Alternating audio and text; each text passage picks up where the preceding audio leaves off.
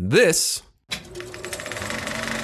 is Pixelsplitters, your absolute favorite conversation movie news podcast, with your hosts, Josh. I love Doug Liman. I think he makes the exact kind of movie that is easy to watch on cable. And Willis. It's one of those things that everyone has this mentality of cable bad. Join us each week as we break down the latest movie news, TV news, and general industry news and debate about what it all really means. We have some very interesting things to talk about this week, dear listener. From Madam Web to Doug Liman, we're going to talk about all of it. All of your favorites right here on Pixelsplitters.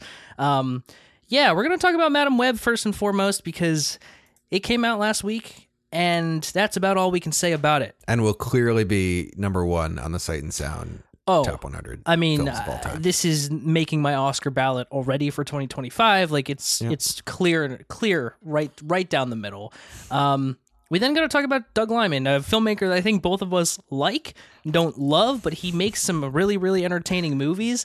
And he is having a feud with Amazon because he has a new movie coming out, and they're not doing exactly what he wants, as the streamers tend to do. And then we're going to talk about a little merger between two major streamers. Major is an overstatement. Two streamers, I'll say, that are probably not doing super hot if they're merging And also together. potential merger, but yes. Yes. And we're going to talk about the streaming wars and all of that good stuff. But before we do that, let me talk about what's coming out this week. Interesting. We're getting to the end of February now, and things aren't looking as up as I would have wanted them to look. And it's not getting any better. It's really not. We have Drive Away Dolls. This is the Ethan Coen solo directed film, which looks interesting. I don't know if I would say it looks good, but it looks interesting. You know. Can I say it's Ethan Coen? There was a movie that one of them did on their own previously. Yes, The Tragedy of Macbeth was Joel. Yes. Okay. So this I believe is flip. Ethan's first solo. All right, because I remember wondering, like, is it just going to be Joel Coen doing things from now on? From now on, yeah, but they're splitting completely, and it's funny because they are coming back together at some point to do a horror movie, which I'm like very excited about. But alas, this is, I believe, maybe his first solo. Gotcha. So we'll see what happens. I mean, the Coen brothers we love, as a duo, Are incredible. Yeah. I think The Tragedy of Macbeth is interesting and pretty good. It's not my favorite of their movies, but so this I'll check it out. I've seen all of them, so I'm not going to not check this out. We also have Ordinary Angels coming out on the 23rd, and then everybody, Tenet Hive. Tenet is being re-released in IMAX on February 23rd as well. They're doing a 70mm print, so if you can find it, check it out, because Tenet honestly rocks. It's not like coherent, but it's fucking awesome. Like it's really, really cool. So that's what's coming for theaters. For streaming, for shows, we have Messi's World Cup, The Rise of a Legend, hitting Apple TV Plus on the 21st. We have Avatar, The Last Airbender, hitting here. Netflix on the 22nd. It's here, dear listener. I am getting a little more worried. A couple of clips have started coming out, and I'm like, oh boy. It Standing alone, I'm kind of like, this feels a little forced, but yeah. we'll see. I don't know. We'll check it out and we'll report back next week, but I'm not my hopes are not super high. We also have Formula One, Drive to Survive, hitting Netflix on the 23rd as well. And The Walking Dead keeps cranking them out. We have The Ones Who Live, which is, I believe, a new series coming to AMC on the 25th. Holy shit. Who would have thought the zombie show? I don't understand if they've got all of these people that are still willing to continue making Walking Dead shows. Yeah. Why not just continue The Walking Dead? You know what I mean? You couldn't write yourselves out of the corner you'd made and like... It's the same people, It's all the same people. And like people that left the show a long time. I mean, I'm behind on The Walking Dead, but I'm pretty sure Rick, who is back in The Ones Who Lived, like left the show several seasons ago, but is now willing to come back. I'm like, that's your season premiere of The Walking Dead. Like, he's back. Yeah, like why spinoff? It's so weird to me. I don't understand. To be a fly on the on the wall of a AMC executive meeting. I don't know. It's The Walking Dead as a whole. I think every year they're like, really? You want more? Okay. We'll bring these two characters back and plop them in this city and call it a day. I think they're just like, whatever. People want to keep watching it. I don't understand. But that's the thing. Like, all three of these new shows are starting at the same time. I know. I don't know. I don't know. I'll never understand. I stopped watching after season 3, so I'm long overdue for maybe catching up on it. I don't know. Anyway, that's what's coming out for shows. For movies, we have Becoming King hitting Paramount Plus on the 19th. We have Mike Epps, Ready to Sell Out hitting Netflix on the 20th, which is his new special. And then we have All of Us Strangers hitting Hulu on the 22nd. And I highly recommend people check that out. Beautiful, strange, surreal movie. So that is what's coming out this week, dear listener. And without further ado, I am so excited to talk about Madam Web. So, is excited the word? You know what I am. I'm not excited about the movie. I'm excited to talk about it. And you will hear all about my thoughts on the film because I have seen it on this upcoming Tuned In. But yeah, Madam Web, this is the latest Sony entry into the MCU, sort of, but not really. It's just Marvel. I really don't know where these things fit. Sony, yeah. Yeah, but it's like in association with Marvel Studios. It's like weird because it's not a Marvel property and it's not part of the MCU, but like, yeah, it kind of is. If like Venom is, it's weird, yeah, because we have that whole thing with like Venom showing up in the Spider universe or whatever, the whole No Way Home thing kind of right blurred all those lines. So yeah, it's true.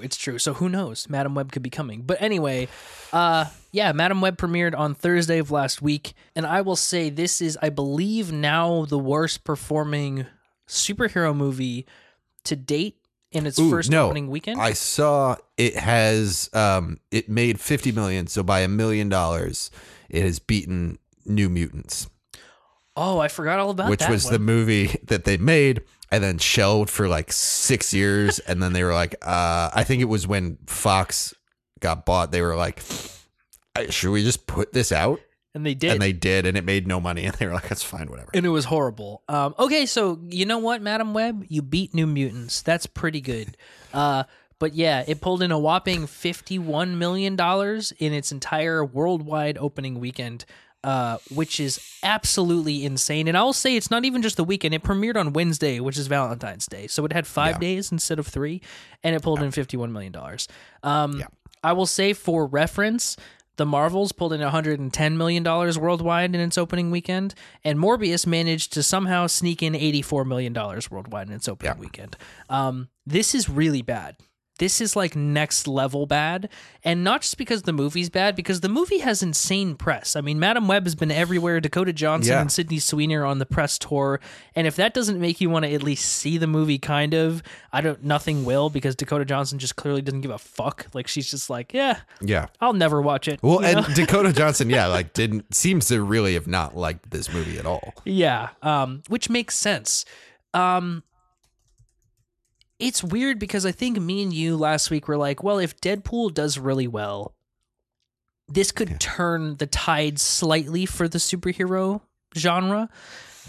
I weirdly think that this was the nail in the coffin, because I think this, on the back of Aquaman, which was on the back of The Flash, which was on the back of Shazam, it just is not a good look. And people have been kind of duped over and over and over again to being like, well, these movies that we paid $25 to go see fucking suck.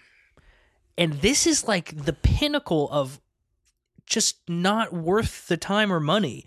Yeah. Well, and like, I feel like the Sony-verse of itself is not doing that good. I think Sony-verse kind of stumbled into something with the success of Venom. Yeah.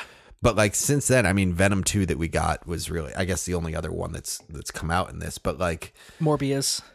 Oh, Morbius. Yeah, you're right. But like, these aren't working, and they've never worked. Yes. I think a lot of Venom's success is because of Tom Hardy. Well, and it's also Venom. Like, people know who Venom is. Who's Morbius? Yeah. Like, who's Morbius? Who's Madam Web? Yeah. And the same thing. I mean, we still have Kraven the Hunter. I know. Coming, from the same studio later this year. So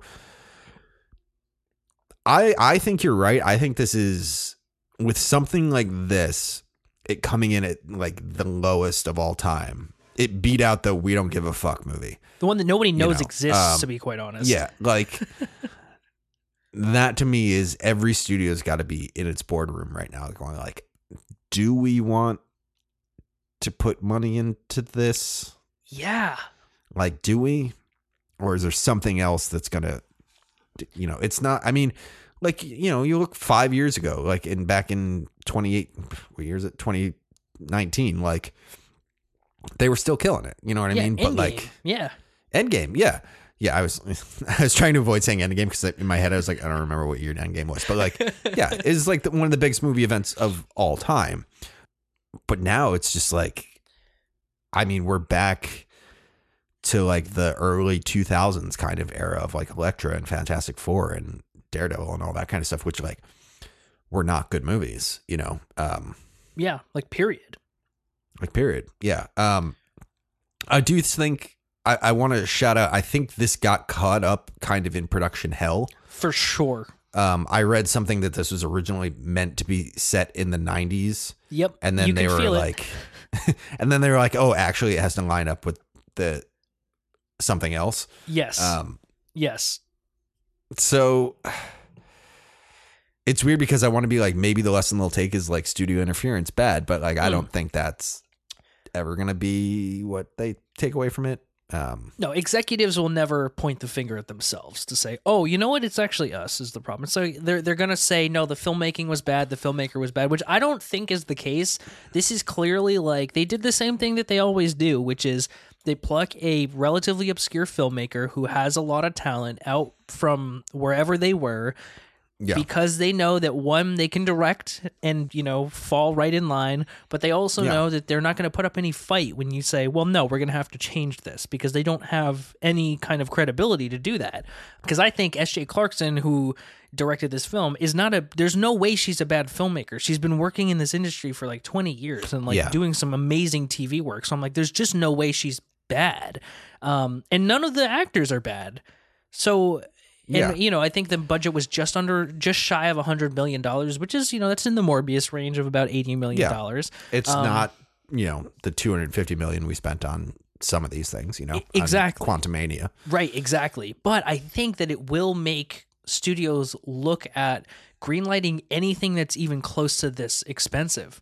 Because if Deadpool doesn't do well, I mean, that's officially it. And I think that's like Deadpool, I think is going to do well. I think people are just like hyped up about it. But like, you know, that's going to be like an outlier. You know what I mean? Like, I think the real question comes when we get to X-Men and Fantastic Four. Like, and I don't like, I'm not super hyped about it. Nope. You know what I mean? Like, and they're years out. You know, I think they just got pushed again. I know Blade, finally, Mahershala has a script that he's like, it's, you know, it's getting there. And I'm like, good. Well, I know the man has taste. So if he's not into it, but I wonder at this point, is there a level or a film that could come out that would put all of, because, you know, they're scheduled out to like 2030 almost at this point, that'll just put a stop to it all. Like Marvel is in dire straits and they all are right now. Yeah. You know, Jim Gunn has his new DCEU revamping, but I'm like, not at a good time, man. I would bet he's got 10 movies lined up in there. You know what I mean? And I'm like, that's the question. Is there something that's going to pull everyone back? And like, I don't think there is. You know what I mean? And I think there's a level to which the industry as a whole is shrinking. You know, I was just looking, there hasn't been a movie yet this year, and it's only February, but yet this year that's broken $100 million. Yeah.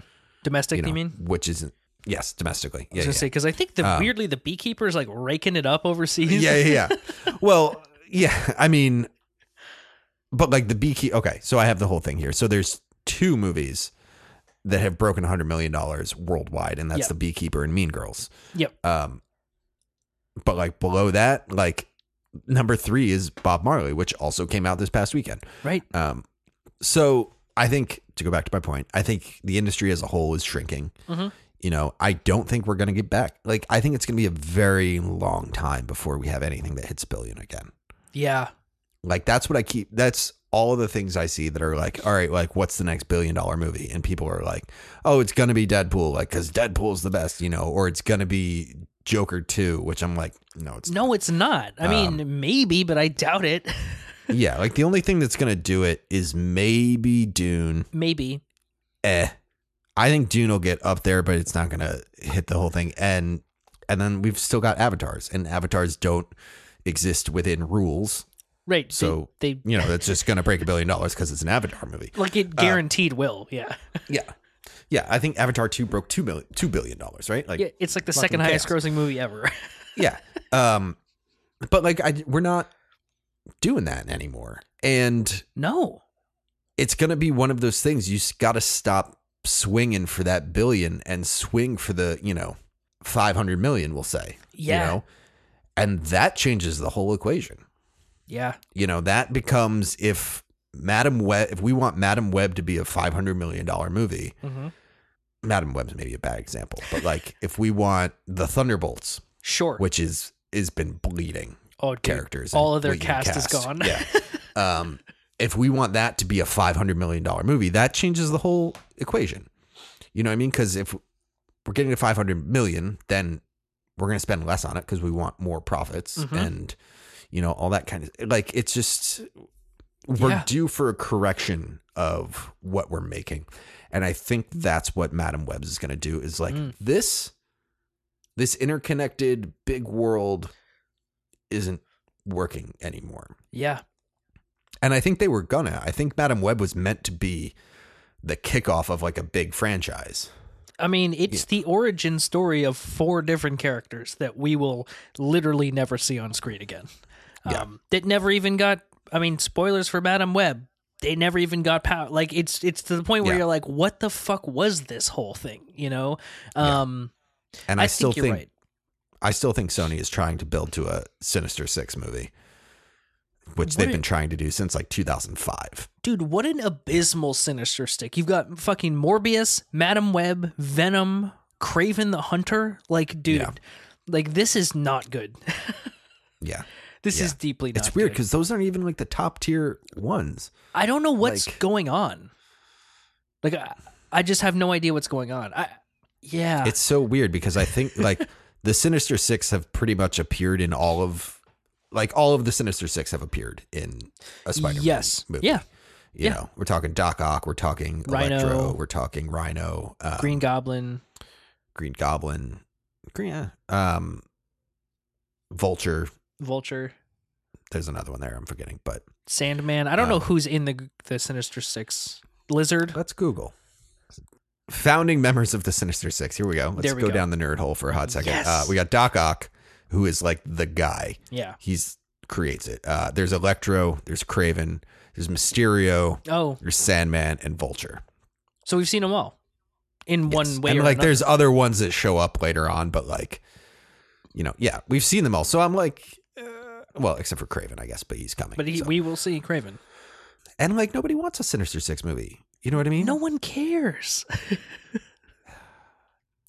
We can move on. I will end it here. I feel like, and again, haven't seen it, but I feel like Madam Web was touching on something that could be where this is going to go of it's not about superheroes like saving the world, big scope, you know, Iron Man v Thanos, like right. It's about like stories about characters that are not just people. Right. You know? Yeah. Like I always, I said it was gonna be the last thing, but I always think if there's a Spider-Man villain named Chameleon who can basically like look like anyone, you know, and he's like a for-hire mercenary, and I'm like, that's a great fucking premise. That's like, amazing. Write that movie, but as like a, you know, Soviet spy movie. Yeah. You know, and then this guy is just like the ultimate covert dude, you know? Right. But like, don't write it as like superhero movie, write it as spy thriller. Right. And like, just have these things, but like pull us to a different genre because the big genre's not working anymore. Right. But do it different than Secret Invasion. Well, yes. But even like that's the thing is Secret Invasion was big scope. I know. It was like this whole civilization is trying to like kind of thing. I'm like, no, like let's have fucking imagine if the Skrulls, it was just like, them trying to like overthrow like a mayor or something. You know what I mean? Like and take control of a House of Parliament. Yeah. Yeah. Like that's as opposed compelling. to like the world is on the line. Yeah.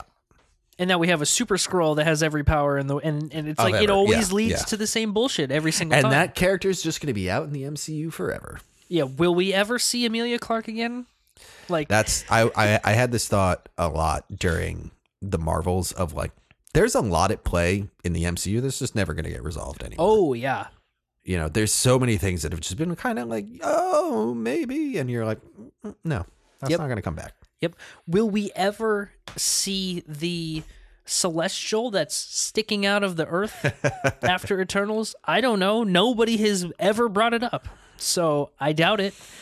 They've opened way too many cans of worms to do anything about it. And Madam Web is just like a hat on a hat on a hat of this problem where like I don't even remember the villain or what the villain's name was. Like it's gotten too big to the point where like they don't even care as much anymore. And I don't know. We'll see. Madam Web, disastrous in every sense of the word. I really hope good things for everybody involved because I think that it was not anyone's fault. I think there was a lot of tinkering, especially moving the time period a decade in it up. Just like what? You can't do that. 3 decades? Like, 3 decades? I don't know. Does it take place in current times? No, it takes place in 2003. Oh. Which, like, why? I don't know. Because they're like, this is the closest we can get. Because it took them 10 years to make it. Yeah, it's like, it's the closest we could get to the 90s without it being weird. So, yeah. Speaking of weird. Definitely. Yeah. Doug Liman. Love him. Speaking of weird and thinking about, like, yeah. Doug Liman. You talked about Doug Liman the other week with Mr. and Mrs. Smith. We're always bringing up Edge of Tomorrow and Jumper. I love Doug Liman. I think he makes the exact kind of movie that is easy to watch on cable. Doug Liman has remade Roadhouse. Yes, the classic Patrick Swayze joint. Crazy Swayze. Because everybody needed that again. Not like Roadhouse isn't amazing. Like you can just go watch it now. But he's remade it with Jake Gyllenhaal and Conor McGregor, and it is produced by Amazon, and it is not getting a theatrical release. And Doug Liman's fucking pissed about that. Not that I'm sure they told him prior that it wasn't getting a theatrical release. Yeah. Right? You think? I mean, that seems to me that like if they were going to be like, yeah, Doug, we're not going to release this, he'd have been like, all right, bye, I'm not making it. Like, yeah, he's very vocal about this kind of stuff, and I feel like there's some kind of switch or something that happened here at some point. Yeah, but that's speculative. I don't know. Yes, but either way, Amazon is deciding not to put this movie in theaters, although they definitely could. They've done it in the past. And Doug Liman has boycotted the premiere of the film at South by Southwest. And he's now calling to boycott the film in general, watching it on Prime, which is the weirdest thing that any filmmaker has really done. Yeah. But this is like one of the first cases of filmmaker versus a streamer that I can actually see in real time happening. We see, Marty talk about Marvel and Ridley talk about Spielberg, things, but it's never like, fuck this, you should do this. Because they're like, whatever. They're maybe it's because Doug Liman's a little bit younger, and they're just kind of like, if you keep giving me $200 million to make Napoleon, cool, Well, and I think Doug Liman is not quite in the same echelon as like Martin Scorsese or Steven Spielberg, you know what I mean? I think that's safe to say. And so it's like, it's not one of those, his word is like unimpeachable kind of thing. Totally. Like, so yeah, I mean, it's a battle going on. Yeah. And it kind of highlights for me, and I think for a lot of people, where the divide is between streamers and theaters, because I think a lot of the general population is like, well, everything can exist in harmony and it can all be, everyone can get a piece of the pie. Yeah. But really, if you think about it, streamers don't want you to go to a theater. I mean, they would make some money doing that, but they don't really care. They made this for X amount of dollars, and the way that they're going to recoup those losses is if you subscribe to that service and then continue watching it. What they want is for you to be on their site, not just to watch the movie. I mean, the movie is almost kind of like a wash for a lot of these places. They're like, well, good or bad, it's if you watch it, that's good for us. So it's like this weird streamers don't it might seem obvious, but they don't want theaters to kind of be around. It's not good. Well, and there's a lot of overhead with releasing something in a theater. Totally. You know what I mean? And it's not like they're still sending film prints and all that kind of stuff, but you got to cut in the theater. You got to cut in all of this different stuff that goes into releasing something in a theater. Totally. And you have to do a theatrical advertising campaign for it and all that kind of stuff, Yeah. Whereas if you're just uploading it to your service, not that that is without costs, but far less. I would bet at the end of the calculation, it's cheaper to just release it there. And it's weird. I feel weird talking about this in relation to Roadhouse. Because Roadhouse to me really feels like a watch it at home kind of movie. I know. I don't know. I mean, and I don't know if I'll be watching this movie. I love the original Roadhouse, and kind of like you said, I'm like, I could just go watch the original Roadhouse. Yeah. But there's nothing to Roadhouse that I'm like, this is worth seeing in a theater. You know what I mean? You see things like Dune, or you see things like Top Gun Maverick, or you see things like, here's me just listing the fucking movies I've seen in theaters. Avatar. If you things like Avatar, it's like, this is a level of spectacle, that is going to be enhanced by being in a theater. Totally. I don't think that's there with Roadhouse. Yeah. Love you, Doug Liman, but yeah. I don't think that's there with Roadhouse. Yeah.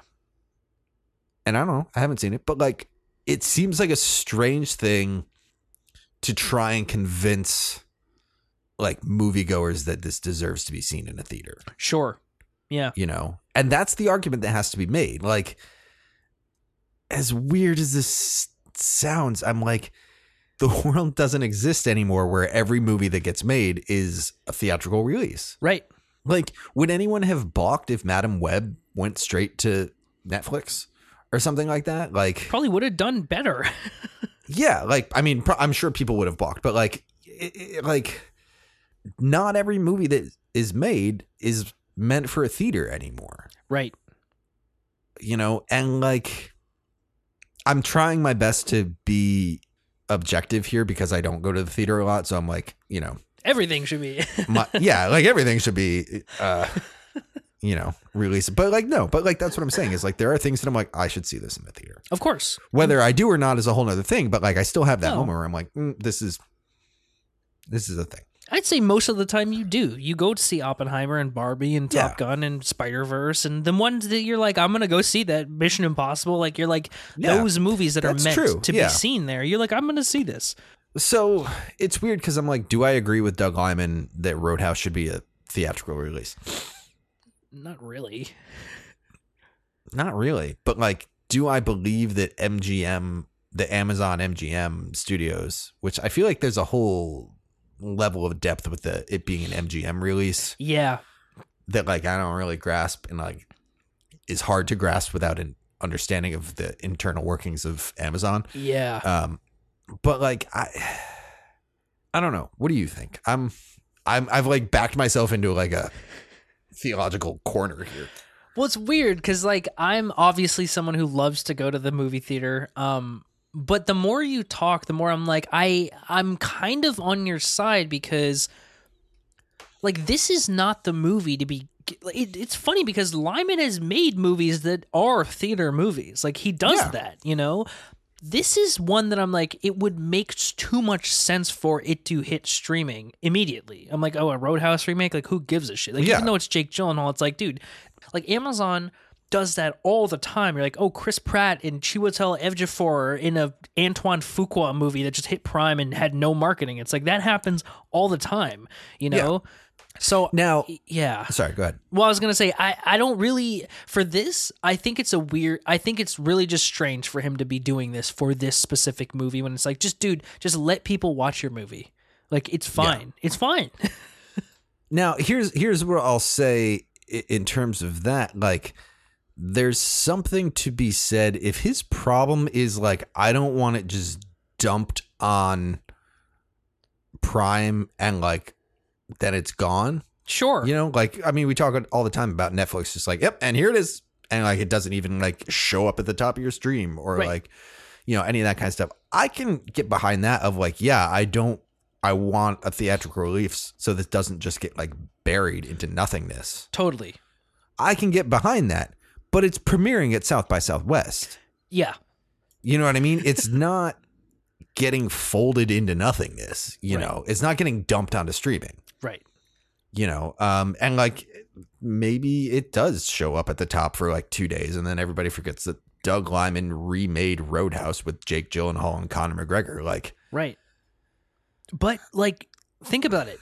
Conor McGregor will be no doubt promoting this all over social. Jake Gyllenhaal will be no doubt promoting this all over the place. Like, the ways that things are marketed now are so different than they used to be that just because, you know, you don't see this trailer before Madam Web, it doesn't mean that nobody's going to understand what it is. Just because you don't see the trailer hit YouTube or like play in front of anything doesn't mean that no one's going to see it. Like, I think the word of mouth on this movie alone will be pretty strong, and it's kind of a bummer because all the stuff that Liman is doing right now is actually making me more excited to see this movie, and I think is putting it on more people's radars to then want to go just click play on it on Amazon Prime. Like, I don't know that I would go see this in a theater. I watch a lot of movies in theater. I don't think Roadhouse remake was on my bingo card for this year. I'll watch it on Prime. You know, they've got a pretty good track record. So I do want to put this out because I feel like this might be in play here is I think this movie was originally greenlit by MGM before they were acquired by Amazon. Oh. Okay. So I'm wondering if Lyman's concern is like, oh yeah, I made this movie with MGM and then they got bought by Amazon and now Amazon's here and is just like dumping it on streaming. Right. That I get. Sure. That I get. You know what I mean? And that would make sense of like, yeah, I started making this movie with this intent and now it's different. But I'm also in the same vein, like, yeah, like life is tough in the big scary world. Yeah. There was a corporate takeover and it's the way I don't know. go. I have less sympathy with that because I'm like, yeah, Doug Liman, Amazon bought MGM, like things changed. And that to me just makes me go, things changed, Doug Liman. Like, deal with it. Suck it up. And people will see it. And like and you know, to that point, like boycotting the premiere at South by Southwest, I think is an appropriate response to like, you said you were going to do this and then things changed. You're like, totally. Sure. Yeah. But like, I don't know. It's not a Coyote versus Acme situation here, man. People will see your movie. It's going to be out there. You might even get a physical release out of it. Like it's, and again, like he even said, like, I got things going on with Apple and Netflix. And I'm like, so then why are you worried about this? Like, more people will see it on Prime than will see it in a theater, guaranteed. You know? Yeah. It's like a weird thing. It seems like he's kind of just like stomping his feet because he didn't get his way. It seemed like that to me because I'm kind of like, I don't know. It's a movie that's super unnecessary anyway. Yeah.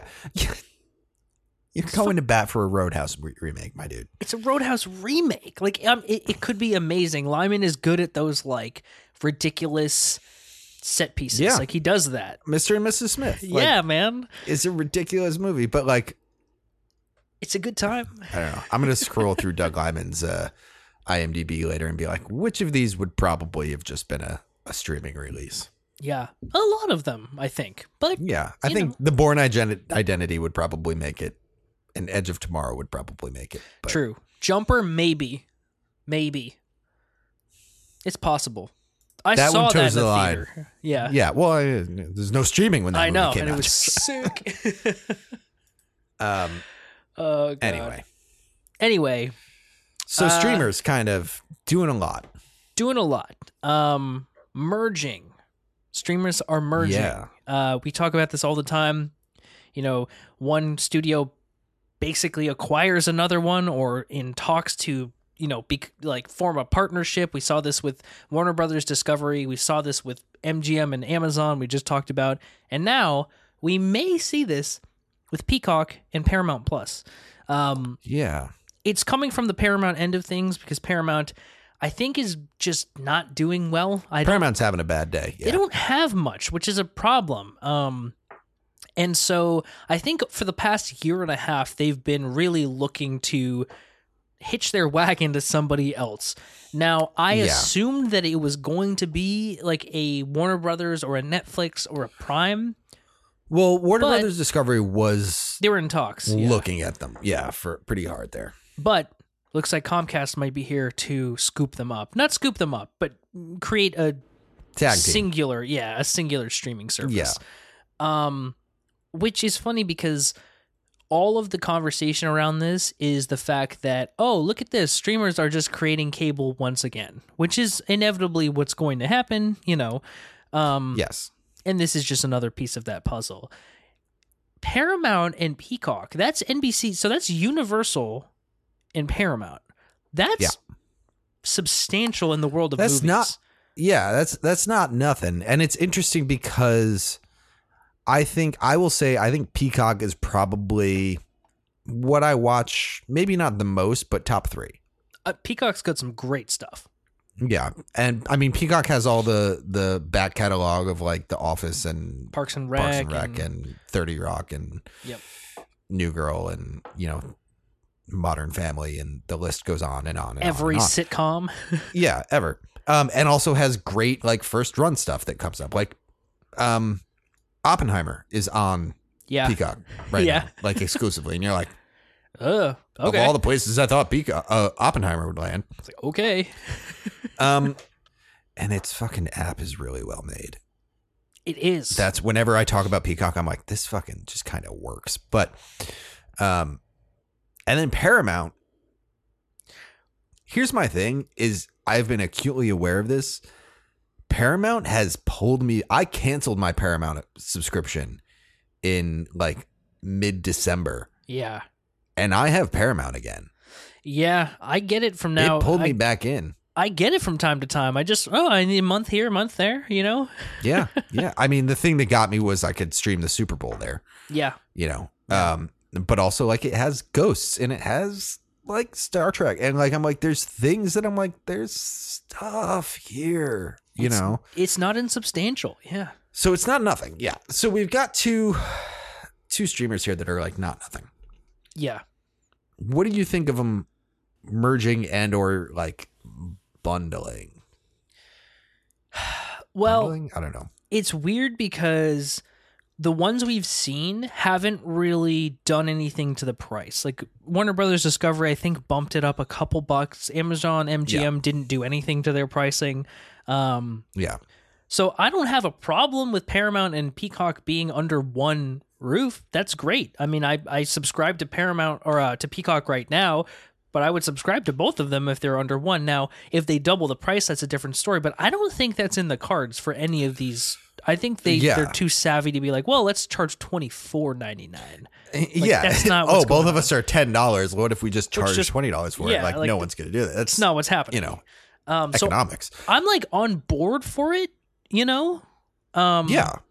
The less streaming apps I have to have on my phone, the better, to be honest, you know? Yeah. And like, it's there's something here, you know, like these are two apps that I'm like 60% on board with, you know what I mean? I'm like, yeah, like on their it's own? not enough. Yeah. Like, it's not, I don't have a huge draw to it, but it's not enough for me to like cancel it. And like, you know, and like I said, the math is high enough for me to be like, I kind of want Peacock or I kind of want Paramount. Yeah. And like, if both of these are at 60, hashtag math podcast, if both of these are like 60% and you're going to combine them, that puts me at 120% and I'm sold. I've got it. You know I've already have it. Yeah. Yeah. If all of this can be available, if both of these libraries can be available to me for less than both of them separate, sold. It's an easy thing. Yeah. Yeah. It's the same kind of thing I did with Disney Plus and Hulu, where I'm like, oh, I can bundle these together and like spend $6 less. Yeah. A month. Cool. Sold. So I like the bigger conversation here, though, I think is the continued consolidation. Yeah. Consolidation or consolation is a different thing, but of all of these streamers. Yeah. And, you know, we were talking a couple of weeks ago about Disney and Fox and Warner Brothers Discovery bundling all of their sports stuff. Mm-hmm. Yeah. And I don't know, like, do we want to talk about where are we at here? Do we want to talk about like this compared to cable? Sure. Yeah, we got some time. Because that's the argument that that this always comes to is like, oh, it's just becoming cable. Yeah. Which like, but could it ever become cable? Yeah. Because cable was so beholden to advertisers still. That's where I'm like, I'm not getting the like where these things intersect, because I'm like, yes, streamers are adding ad tiers to everything, but you can pay a premium, which is only a couple dollars more, to get no ads. Yeah. So why, like... I mean, it's like, I think when people say this is all becoming just cable, it means, yeah, I pay one fee and everything comes to me. Sure. Why is that bad? It sounds great. Yeah. You know what I mean? Like, if I could pay Apple, we'll say, because I think if anyone's going to be the end of the line, like, overlord of all of this, it's going to be Apple. Yeah, they might just, Yeah, if I can pay Apple $40 a month, all right, which hurts. $40 a month hurts, you know, like, but I get Netflix, I get HBO Max, I get Max Discovery, whatever, I get Paramount, I get Peacock, I get, you know, what's the one I'm missing there? Prime? No, I guess Apple Plus is what I'm thinking. Oh, Prime. Yeah, sure. I get all those and they're all folded in and one charge for $40 a month. Right. That sucks. That hurt. That $40 hurts. But like that $40 is not more than I'm paying. No. You know, I feel all less. happy I feel all like hunky dory that like, oh yeah, I pay like $3 here and $4 there and $5 there.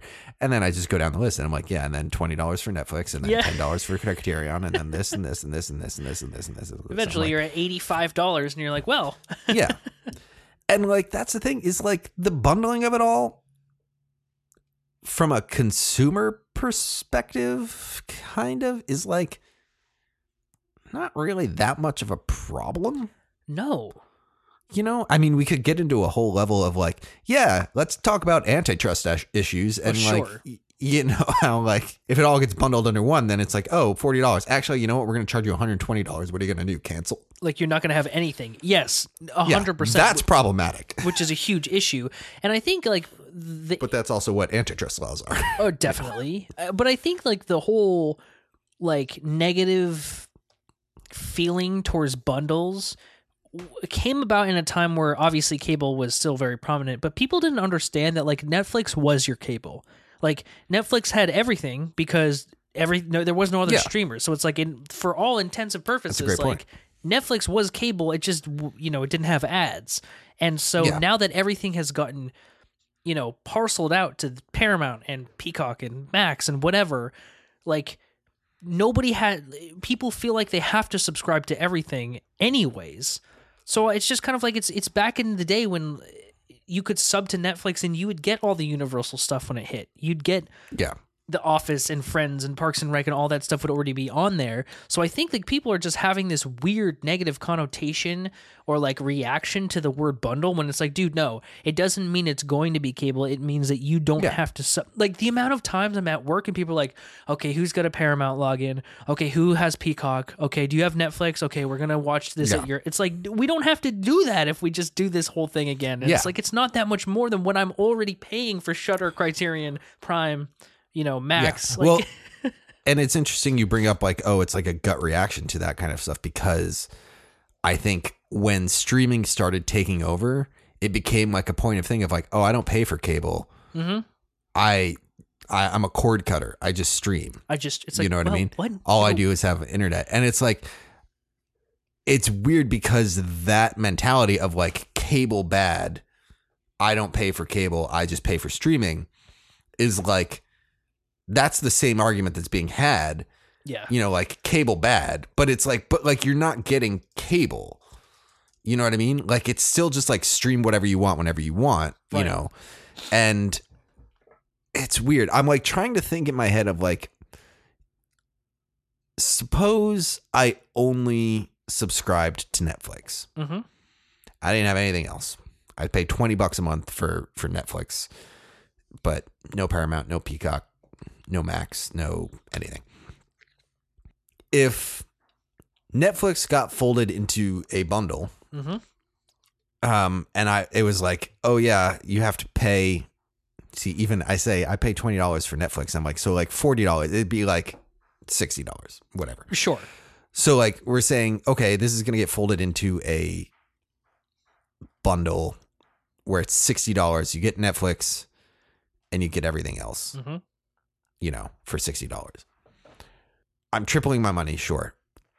But also, like, in that situation, Netflix is never going to let itself only be available in the bundle, through that bundle. You know what I mean? Sure. Like, if you look at Disney, like Disney, ESPN, and Hulu can all be bundled, and like I think it's like $17 a month for all three. Right.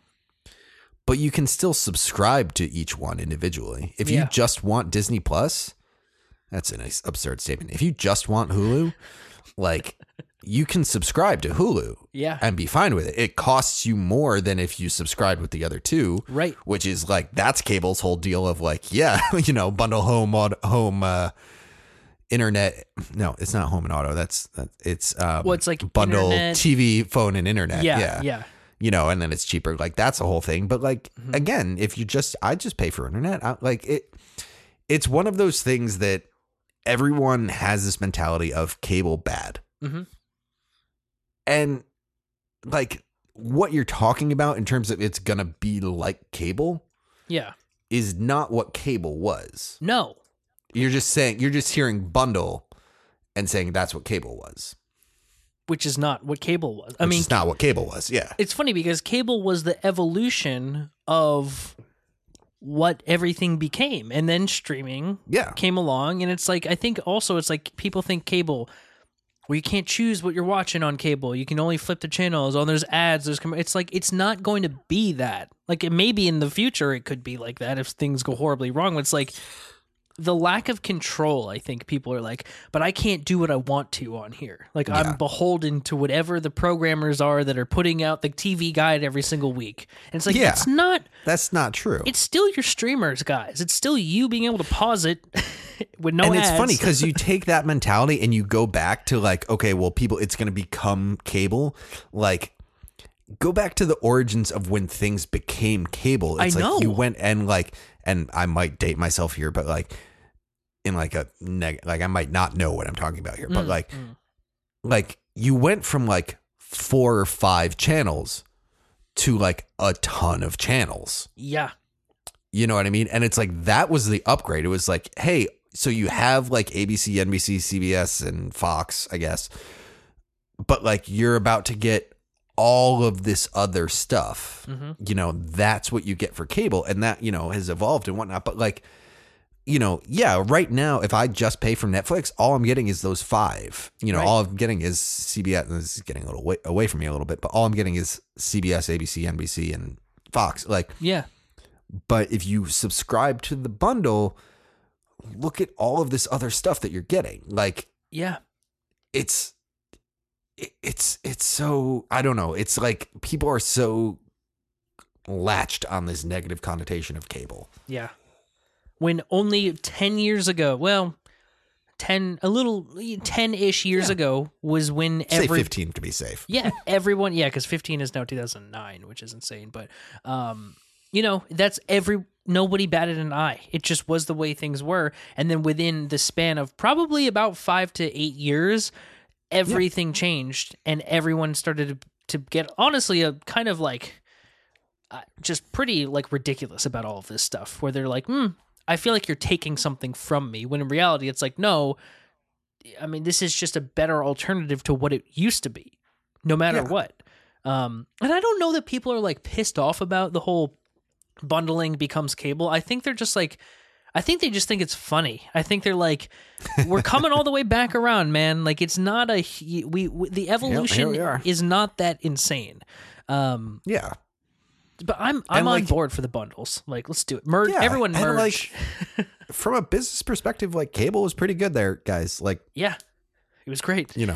Worked. People still have it. Like, yeah. But yeah. So I don't know. We'll see. Streaming has gotten everybody fucking freaking out over nothing. Pretty much. We're still getting. I mean, I think we've said this before. Like, we'll be in an entirely different landscape in 5 years. Yeah. But like 5 years ago, we were in an entirely different landscape. Yeah. 5 years ago, it was 2019. We got Endgame. We got Ford v Ferrari. We were eating good, man. I mean, there was no Max. There was no Disney Plus. There was no Paramount Plus. There was no Peacock. Like, yeah. You know. Then COVID, and lo and behold, here we are. And everyone, Maybe we can do this. But yeah. That's it. That's what we got this week. Don't be afraid of the bundle. Don't be. Monopolies you should be afraid of, but bundles, no. Yes. Don't be afraid of the bundle. I feel like it's going to be an ad campaign at some point. Don't be afraid of the I mean, hey, your phone just heard it, and it's feeding it into Bezos' ear right now. And he's like, ooh. I take it back. If anything's going to have them all, it's going to be Amazon as opposed to Apple. Yeah, because Apple doesn't give a fuck, dude. They're like, whatever. Amazon's like, ooh, we could do something here. Or Amazon, Disney. I feel like Amazon and Apple are the only two that like wouldn't appear on each other. Like, Amazon stuff's never going to show up on Apple Plus. Yeah. Well, it's funny because didn't you say that Netflix doesn't show up on the Apple Provision, right? Yeah. It's because Netflix and Apple don't like each other. They don't play well, which is so weird. Anyway. Well, and there's your counter argument to like, they're just not going to do it to all of the bundle is like Apple being like, no, we're not doing that. But all the small ones, it's all the small services that I find one thing on there a month, whether it be the Shutters or even Criterion. I'm like, I feel like that's in a different vein, but look, Hulu, all of this stuff, it's all going to be under one banner at some point. I guarantee that. Yeah. And if it's all just like one big bundle, just imagine all of the stress that you feel of like, oh, this is leaving my favorite streamer, but going to a different streamer. Yep. Like that'll all still happen just like on the back end, and you won't see it. It'll be like, oh, interesting. This has a Apple logo in the corner instead of a Netflix logo in the corner. Right. That's weird. Cool. But all the movies that premiere on like not first looks or simultaneous, but they'll all just be there. You won't have to be like, oh man, Oppenheimer's on Peacock. I got to fucking sign up for Peacock now. It's like, it'll just be there. Yeah. It'll just be there. So look at us trying to cape for the bundle. Just capitalism. We got to do it. But there you go, dear listener. That's what we have this week. Madam Web, Doug Liman, and streamers. Peacock and Paramount. Yeah. And in honor of Madam Web's just absolutely disastrous opening, we decided to give you a recommendation that was essentially a box office bomb that we actually really, really enjoy, which, that's not hard to find because there's a lot of great box office bombs that like nobody came to until later. But yeah, this was a good prompt. So do you want to go first or would you like me to? I can go first. Okay. I feel like I have to have a little bit of an asterisk on mine because I thought of my movie and then I went, ooh, can I recommend that? And then I like looked up its box office and I was like, ooh, it didn't do great. Sweet. I can recommend this. So perfect. My recommendation is going to be a movie from 1984. Ooh. That I don't think I've ever recommended, which is insane to me. But it's a movie called Streets of Fire. I don't know this movie at all. Oh my Streets God. of Fire. I am obsessed with this movie. This might be, I haven't watched this movie in a long time, but this might be one of my up there in terms of baby Willem Dafoe. No wrinkles on that Willem Dafoe. Oh my God. What? But so Streets of Fire is a like crime movie, I guess you say, but it's like it's a rock and roll movie. Within I watched the opening scene earlier today when I was thinking about this. Within the first 40 seconds, this movie goes into like a concert performance that lasts for 4.5 minutes. Love the opening scene is just a full on like musical number and like 80s pop rock musical number. Okay. This movie is like neo-noir is the way to describe it. It's about a guy like this woman gets kidnapped and this guy Tom Cody goes on like a rescue mission and it's insane. And this movie is like, I don't know. I love this movie. I'm like not giving it justice in any capacity. Go watch the opening scene. I mean, it's like Michael Paré plays Tom Cody, but also it's Diane Lane, Rick Moranis, Willem Dafoe, Bill Paxton's in there for a minute. Robert Townsend shows up for a minute. That's what. Sure. It's one of those movies that's like so wonderfully 80s, but like also like not quite 80s. I mean, it is wildly 80s, but it like has a 50s vibe kind of thing. Oh, similar vibe. I feel like to The Warriors. Yeah. Similar kind of thing. Yeah. But this movie fits because it made $8 million on its $14 million budget. Ooh. So hate to see no it. good. But this movie, I was saying earlier, this movie is high on my list of probable first watches for my new downstairs theater that I'm building. Yes. Because I am obsessed with this movie. And I can't believe it's been so long since I've watched it. But I mean, I can't believe you've never really brought it up before. I've never. It's one of those ones it's always been in the back of my head, but I've never like every prompt we come up to never really like sends me to it. Yeah. But Streets of Fire. Love it. That's fantastic. Never heard of it. Added to my watch list immediately. I'll probably end up renting it in the next week or so. That sounds fucking amazing. Weirdly enough, my movie might actually be a good double feature for this. Ooh. Also features musicians. It is from, hold on, let me check the date on that. 2001. This is the live action Josie and the Pussycats movie, which I which I saw for the first time like late last year. Cause someone was like, oh, we have to watch this. And I was like, what the hell is this? This is a movie, starring Rachel Lee Cook, Rosario Dawson and Tara Reid as three musicians who are part of like a girl band essentially who are trying to make it big. They get kind of signed. And then it becomes this really strange, surreal, like brainwashing conspiracy theory narrative that is so ahead of its time that it is kind of shocking. This is like a straight satire movie. Like it almost feels like Austin Powers in some sense. Yeah. But just so deeply entertaining, so funny, ridiculous. Like there's an entire product placement like thing going on that at first you're not quite sure if it's supposed to be this blatant. And then you're like, oh no, wait a minute. This is actually hilarious what they're doing here. This is like so in your face, but it's so like of the time, so 2001. But also I'm like, no, this played perfectly in 2023 when I watched it. I was like, this really, really makes a lot of sense. It's like funny, but it's ridiculous, made with a ton of heart, directed by Deborah Kaplan and Harry Elfont. It's just like, it feels like a higher tier Disney Channel movie, honestly. Yeah.